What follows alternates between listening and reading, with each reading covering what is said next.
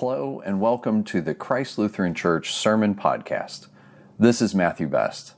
I serve as pastor of Christ Lutheran Church in Allison Hill in Harrisburg, Pennsylvania. Thanks for being here.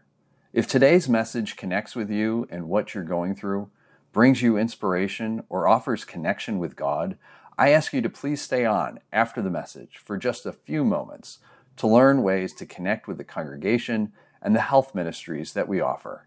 And now, let's dive into God's Word.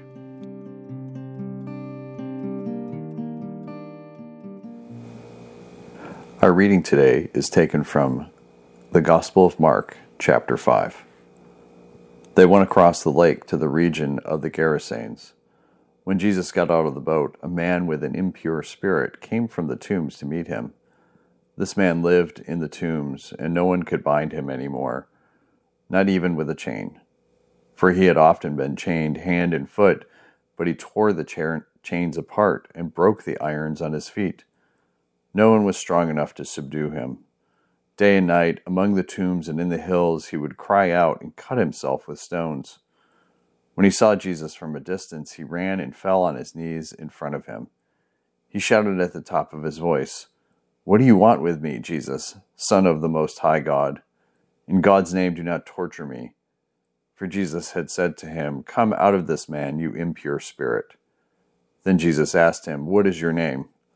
"My name is Legion," he replied, "for we are many."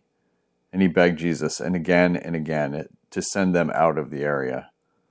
A large herd of pigs were feeding in the nearby hillside. The demons begged Jesus, "Send us among the pigs, allow us to go into them."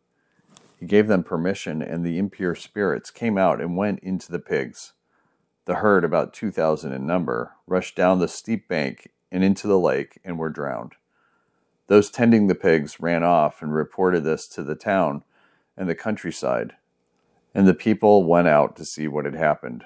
When they came to Jesus, they saw the man who had been possessed by the legion of demons sitting there, dressed and in his right mind, and they were afraid. Those who had seen it told the people what had happened to the demon-possessed man and told about the pigs as well. Then the people began to plead with Jesus to leave their region. As Jesus was getting into the boat, the man who had been demon-possessed begged to go with him. Jesus did not let him, but said, "Go home to your own people and tell them how much the Lord has done for you and how he has had mercy on you." So the man went away and began to tell in the Decapolis how much Jesus had done for him. And all the people were amazed. The word of the Lord. Thanks be to God.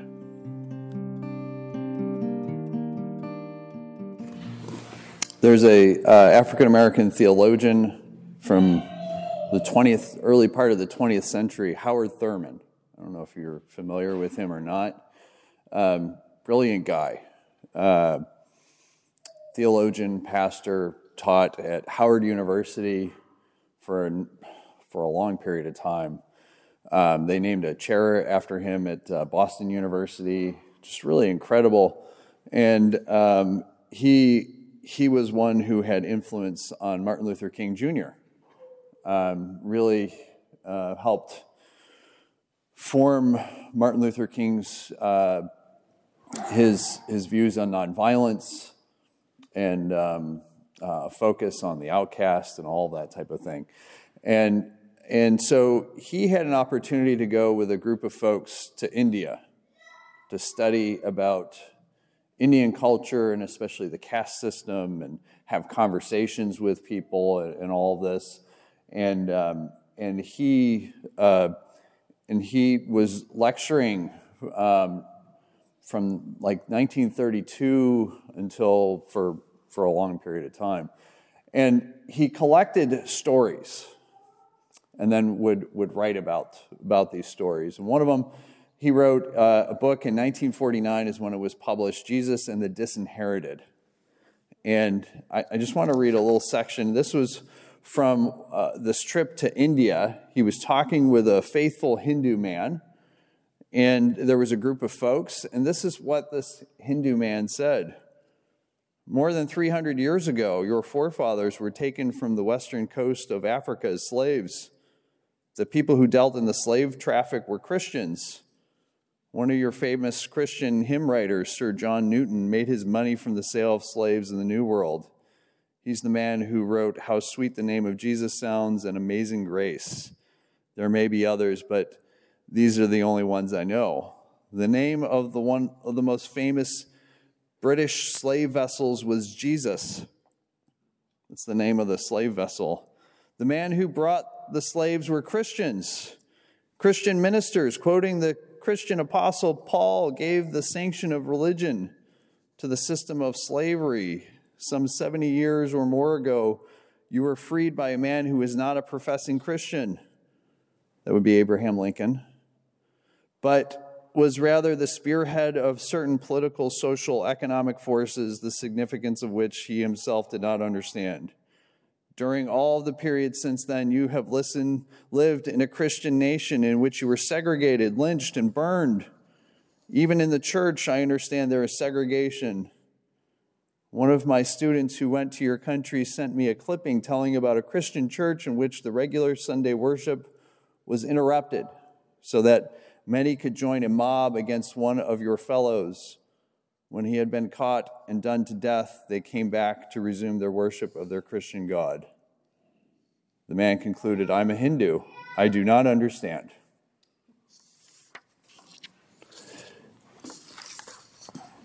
I have said sometimes the biggest obstacle to the gospel is the church. As you can see in that story from Howard Thurman talking with folks who were not Christian, trying to get an understanding. But all is not lost, all is not hopeful. Howard Thurman would go on and he would write this piece that I thought was just profound. He said, the underprivileged everywhere have long since abandoned any hope that this type of salvation deals with the crucial issues by which their days are turned into despair without consolation. The basic fact is that Christianity, as it was born in the mind of the Jewish teacher and thinker, appears as a technique for survival of the oppressed. That it became, through the intervening years, a religion of the powerful and the dominant, used sometimes as an instrument of oppression, must not tempt us into believing that it was thus in the mind and life of Jesus.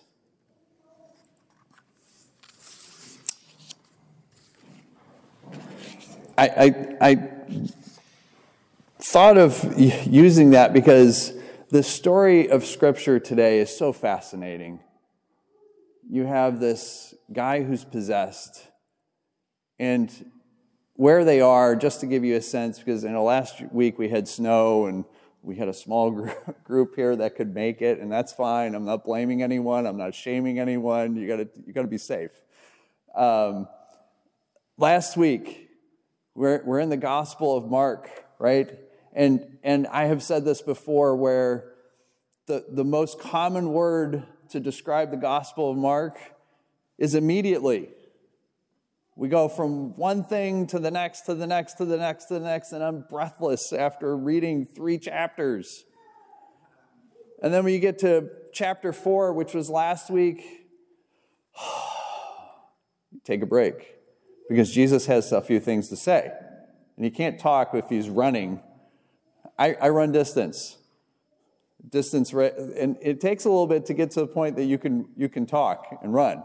So Jesus is like, all right, let's take a break, guys. I got some things to teach you. And so they stop. And this is the pattern of Mark. Immediately, stop, catch your breath, and then immediately, right? So last week, just to give you a sense, there were parables. Jesus was talking about parables, and these were agricultural parables. They were about the sowing of the seeds. That's the biggest. The first one is the sowing of the seeds, and it lands on certain ground, rocky ground, or trampled ground, or this ground, or good soil is the parable. Hopefully you're familiar with that one, right? And then it goes on, and he tells some other parables. And then the part that wasn't in the narrative lectionary, the very end of chapter 4, is the disciples and Jesus get in a boat, and Jesus sees it as a cruise, so he goes to sleep. And they're going to go across the Sea of Galilee from the Jewish territory to the Gentile territory, which is where he lands today in Mark chapter 5. And on the water, the storm happens. It's the storm. The storm is representative of chaos, of evil that is chaos, natural evil, if you want to think about it that way. And what does Jesus do? Jesus calms the storm and controls evil in the natural sense. And here he comes, and he lands in Gentile territory, and the first thing he comes across, this guy comes running out at him, who is literally out of his mind because he is possessed by legion, is what we are told. And legion, of course, means many demons, but this is also Mark's sneaky way of being anti-Roman and anti-empire. A legion is a literal group of Roman soldiers who are occupying that land. And Roman Empire, as much as Monty Python did with a wonderful thing of what did the Roman Empire ever do for us? You can Google that, YouTube that. But all empires have always been the same. They conquer, they exploit, they abuse, they destroy, they kill, and they control. That's what all empires throughout all human history have done. And Rome was unstoppable. Is it any wonder that Mark has in here the guy who was controlled by legion could not be bound. Chains could not hold him because no one was controlling the Roman Empire. It was uncontainable. And an empire is just a symbol of things, a system. I want us to think about that for a minute. Because think about the systems that rage, that control. I'll name them in a minute, but I want you to think about that.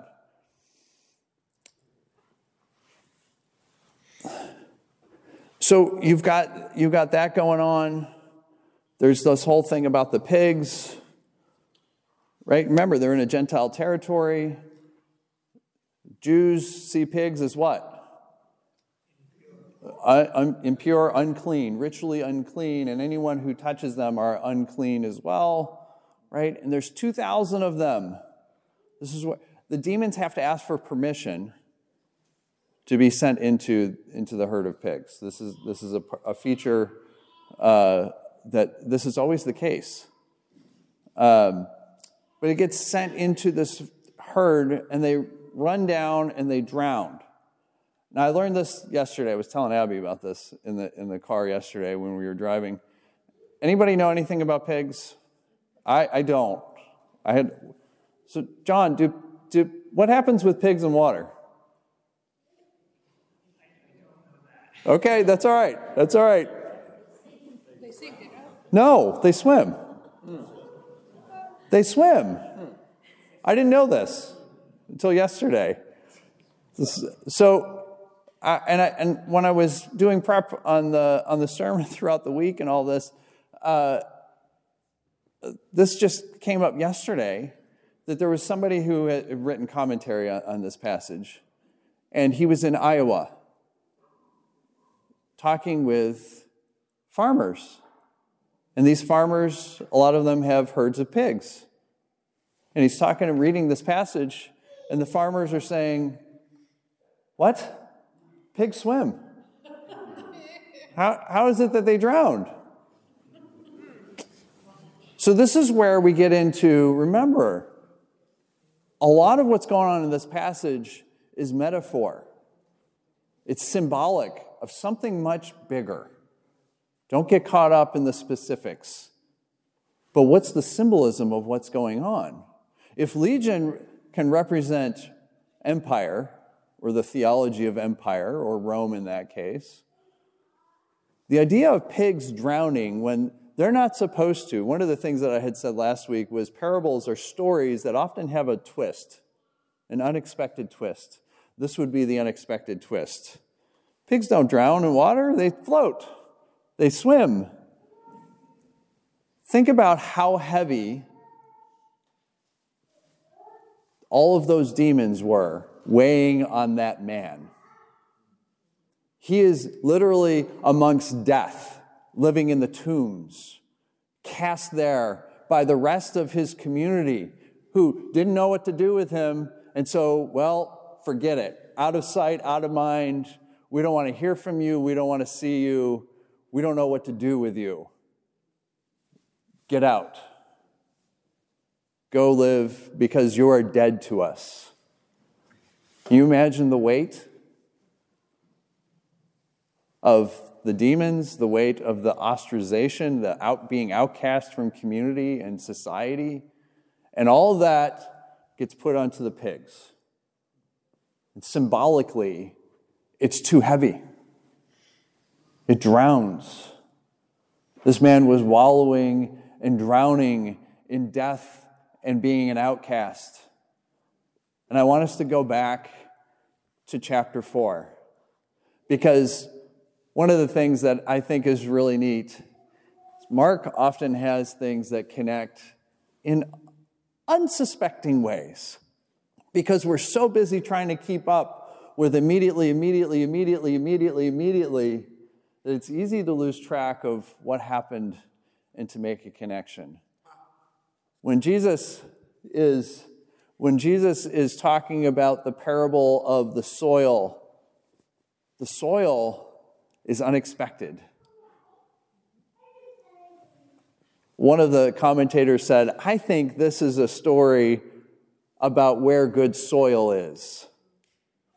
An example of good soil is with this man who was possessed and was liberated and set free.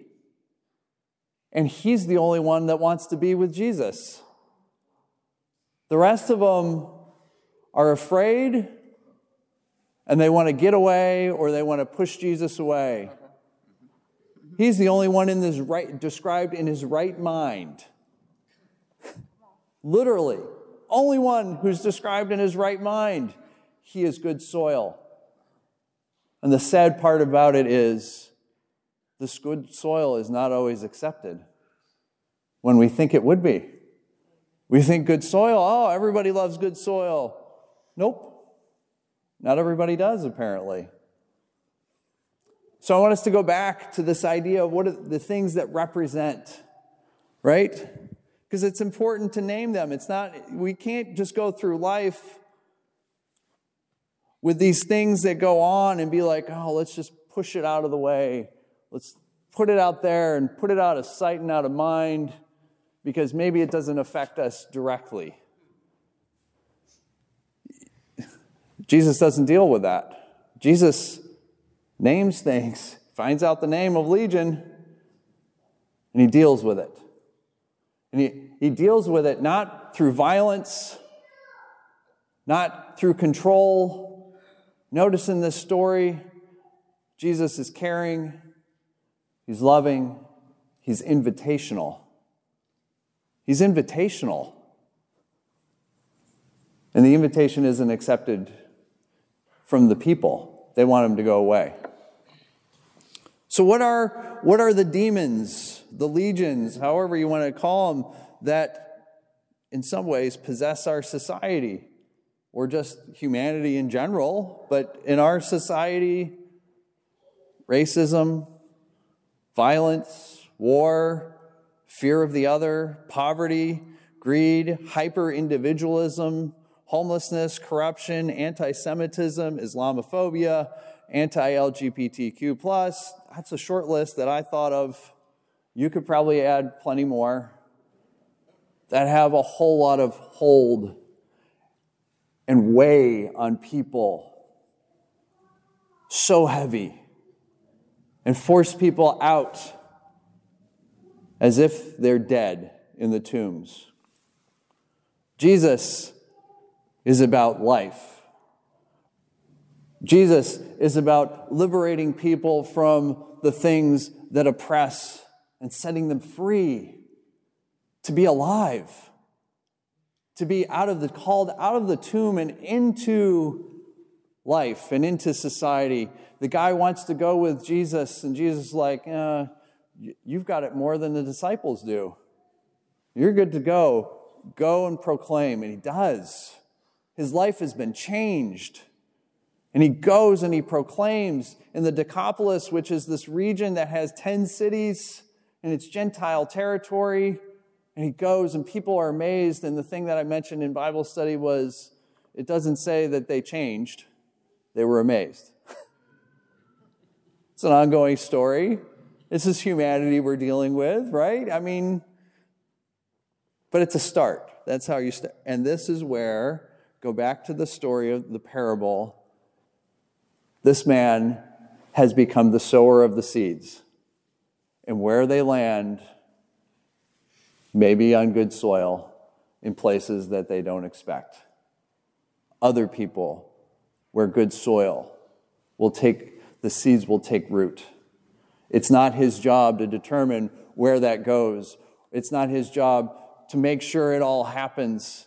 His job is to sow, just like us, to sow the seed. And where it lands, it lands. And oftentimes in unexpected places become good soil. There's a quote that I found earlier in the week, and this is by Bishop Pedro Casaldilaga. Hopefully I pronounced his name right. He was a Roman Catholic bishop in Brazil from 1971 to 2005. And he was, I'll just read the quote. He said, "I believe that nowadays the only way to live is to live rebelliously. And I believe that you can only be a Christian by being a revolutionary, since there's no more use in pretending that we're going to reform the world." What he means by that is not violently going and overthrowing and all this type of stuff. But look at the example of Jesus. Jesus isn't using violence. The demons create the violence. For this man, they drive the pigs in, they create turmoil, all this type of stuff. Jesus cures, sets free. Doesn't force. He's an invitation. That's pretty revolutionary. And any time in human history where empires want to conquer, Jesus wants to love and invite into a new way. And Jesus shows up in unexpected territory where he is not always welcome. I want to close with one last story. And this was just reported on January 16th. And it's been cold through a lot of the country, in case anybody didn't know that. And it's been cold in Milwaukee, Ohio. And there's, in Milwaukee, Ohio, there was an article here that talked about the one of the demons of society is homelessness, and talking about the cold. And they had listed a few folks who had died in the cold. A 64-year-old man was pronounced dead at 1:40 p.m. Friday near South 5th and West Layton under a bridge. 69-year-old man pronounced dead at 1:25 p.m. Saturday, found in a vehicle that he used for shelter. A 40-year-old man was pronounced dead at 9:56 a.m. at these different corners. And the author is writing, saying, "I always wondered why more churches don't open their doors to the unhoused to sleep or warm up when it gets cold." And so this pastor, Chris Avil, who's the pastor of Dad's Place in Bryan, Ohio, he did that because it made sense, because all the homeless shelters were full. And so he thought, well, we'll open up the church and that's what we'll do. This is a way to help people. And so they started doing that in November. And it said that according to the city, he was sent a letter on November 3rd informing him the homeless were prohibited for sleeping at the church overnight. So he ignored it. And then police arrived on Christmas Eve to arrest him for violating codes. His attorney called it unconscionable. And so it goes on. So he's being charged with, forgot how many counts of violations and all this type of stuff. He's facing criminal charges, all that type of stuff, because he was just trying to help some people. Good soil is not always welcome. Good soil is not always welcome. And the question is why? Because systems exist to maintain things the way they are. That there's certain folks who think they benefit from things the way they are. And Jesus messes with that. He messes with it. He disrupts it. He ends it. If Christianity is about anything, it's not about power and control. It's about setting people free and empowering people, orienting us towards living and being a community full of life and caring for one another and forgiving and all of these things. And they're not easy. It's hard. You all know that.